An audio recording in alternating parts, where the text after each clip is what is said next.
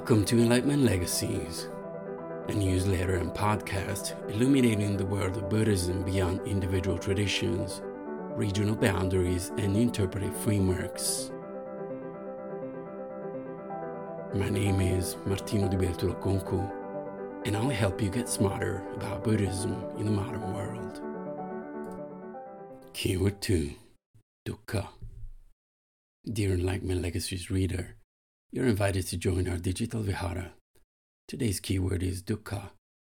We shall begin with an expansion of our keyword in 4 major Buddhist languages. Sanskrit, Duḥkha. Pali, Duḥkha. Chinese, Ku. Tibetan, Duḥkha. Duḥkha in Buddhism refers to the intrinsic suffering or unsatisfactoriness permeating human existence. It encompasses not just physical and emotional pain, but a deeper, more subtle sense of dissatisfaction with life, extending to mental, emotional, and spiritual realms, and underscoring life's impermanence and the inevitability of change. The concept of Duḥkha, foundational in Buddhism, arises in the first of the 4 truths of the Nobles, Chatvari Aryasatyani, emphasizing life's inherent suffering.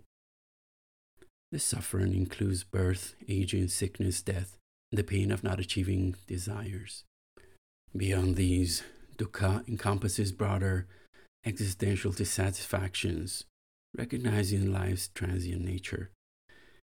Duḥkha invites a critical reevaluation of worldly pursuits, highlighting the 3 marks of existence: impermanence, anicca, suffering, dukkha, and non-self, anatman. This awareness encourages a shift from attachment to worldly pleasures to seeking liberation and nirvana.